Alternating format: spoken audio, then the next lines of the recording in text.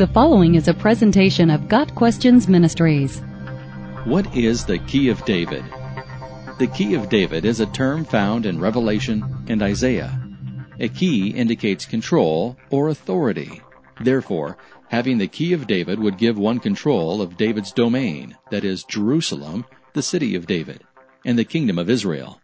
The fact that in Revelation 3 verse 7, Jesus holds this key, shows that he is the fulfillment of the Davidic covenant, the ruler of the New Jerusalem, and the Lord of the kingdom of heaven. However, the passage in Revelation has been used inappropriately by a number of cults that ultimately descend from the Christian identity movement via Armstrongism. The Philadelphia Church of God, a splinter group from the Worldwide Church of God, produces a television program called Key of David. Scriptural usage. The Key of David is most directly referenced in Revelation 3 verse 7. To the angel of the church in Philadelphia write, "These are the words of him who is holy and true, who holds the Key of David." The Old Testament reference is Isaiah 22 verse 22. There the prophet tells the palace secretary Shebna that he will be replaced by Eliakim, for God will place on his shoulder the key to the house of David. The one who holds the keys has the authority. Thus the Key of David implies control of David's domain, which was promised to the Messiah in both the Old and New Testaments. Cultic use. The television show called Key of David is hosted by Gerald Flurry, the author of a book of the same name. Flurry is founder and pastor of the Philadelphia Church of God.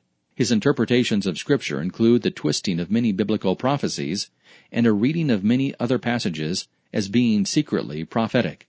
Flurry has a special interest in Revelation 3 verses 7 through 13, the letter to the Church of Philadelphia, the ancient city located in modern-day Turkey. Flurry claims that the Key of David, held by Christ, is the profound understanding he wants all of us to have, which will lead to special positions of authority in the New Jerusalem. Flurry claims that the letter is a vision of what Christians of our time are to do, but that only a small percentage will understand this great vision, qualify to receive the special authority, and share the throne of David with Jesus. Another major component of Flurry's beliefs is the claim that Great Britain and the United States of America, meaning their Caucasian, Anglo-Saxon citizens, are descended from the lost tribes of Israel. As Israelites, he says, we are uniquely qualified to hold authority in the kingdom and create the spiritual Israel. This belief in Anglo-Israelism has no basis in fact. Conclusion. Paul told Timothy to avoid myths and endless genealogies. These promote controversies rather than God's work, which is by faith. 1 Timothy 1 verse 4. There is no special knowledge beyond the gospel itself that will aid salvation. Any claim beyond faith in the work of Jesus tears out the heart of the good news, that the just will live by faith. Romans 1 verse 17. There is no great vision, special knowledge, or Jewish lineage needed. Only faith in Christ. Got Questions Ministries seeks to glorify the Lord Jesus Christ by providing biblical answers to today's questions.